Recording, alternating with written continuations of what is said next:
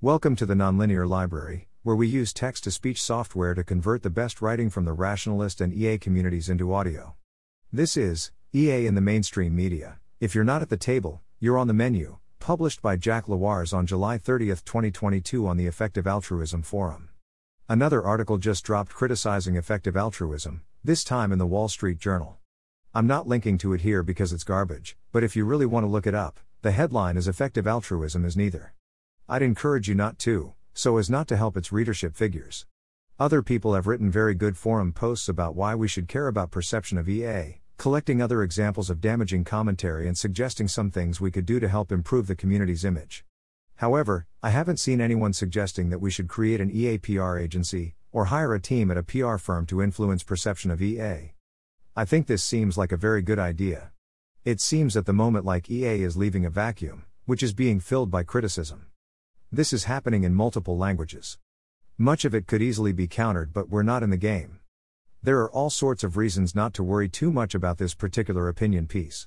Its criticisms are transparently bad, I suspect even to the audience it's written for. Suggesting that pandemic preparedness is shutting the door after the horse is bolted is self-evidently stupid. I doubt the readers of the Wall Street Journal opinion page are a high priority, high potential audience for EA. Even if it was devastating criticism aimed at key audience, it might have bad reach and we'd only amplify it by responding. However, the point is that we should have some experts deciding this, rather than the current situation where no one seems to be monitoring this or trying to respond on our behalf.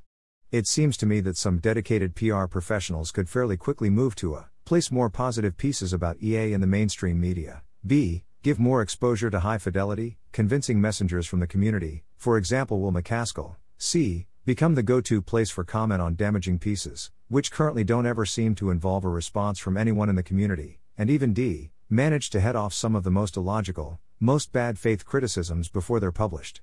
I've been advised by people in PR that the most cost-effective way to do this would be to hire a team of 2 to 3 full-time people from the PR sector and pay them at market rates, so I guess $500K/year.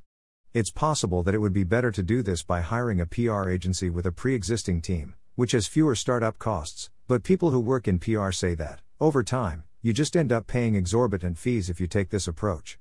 I'd be happy with either, but instinctively lean towards the first.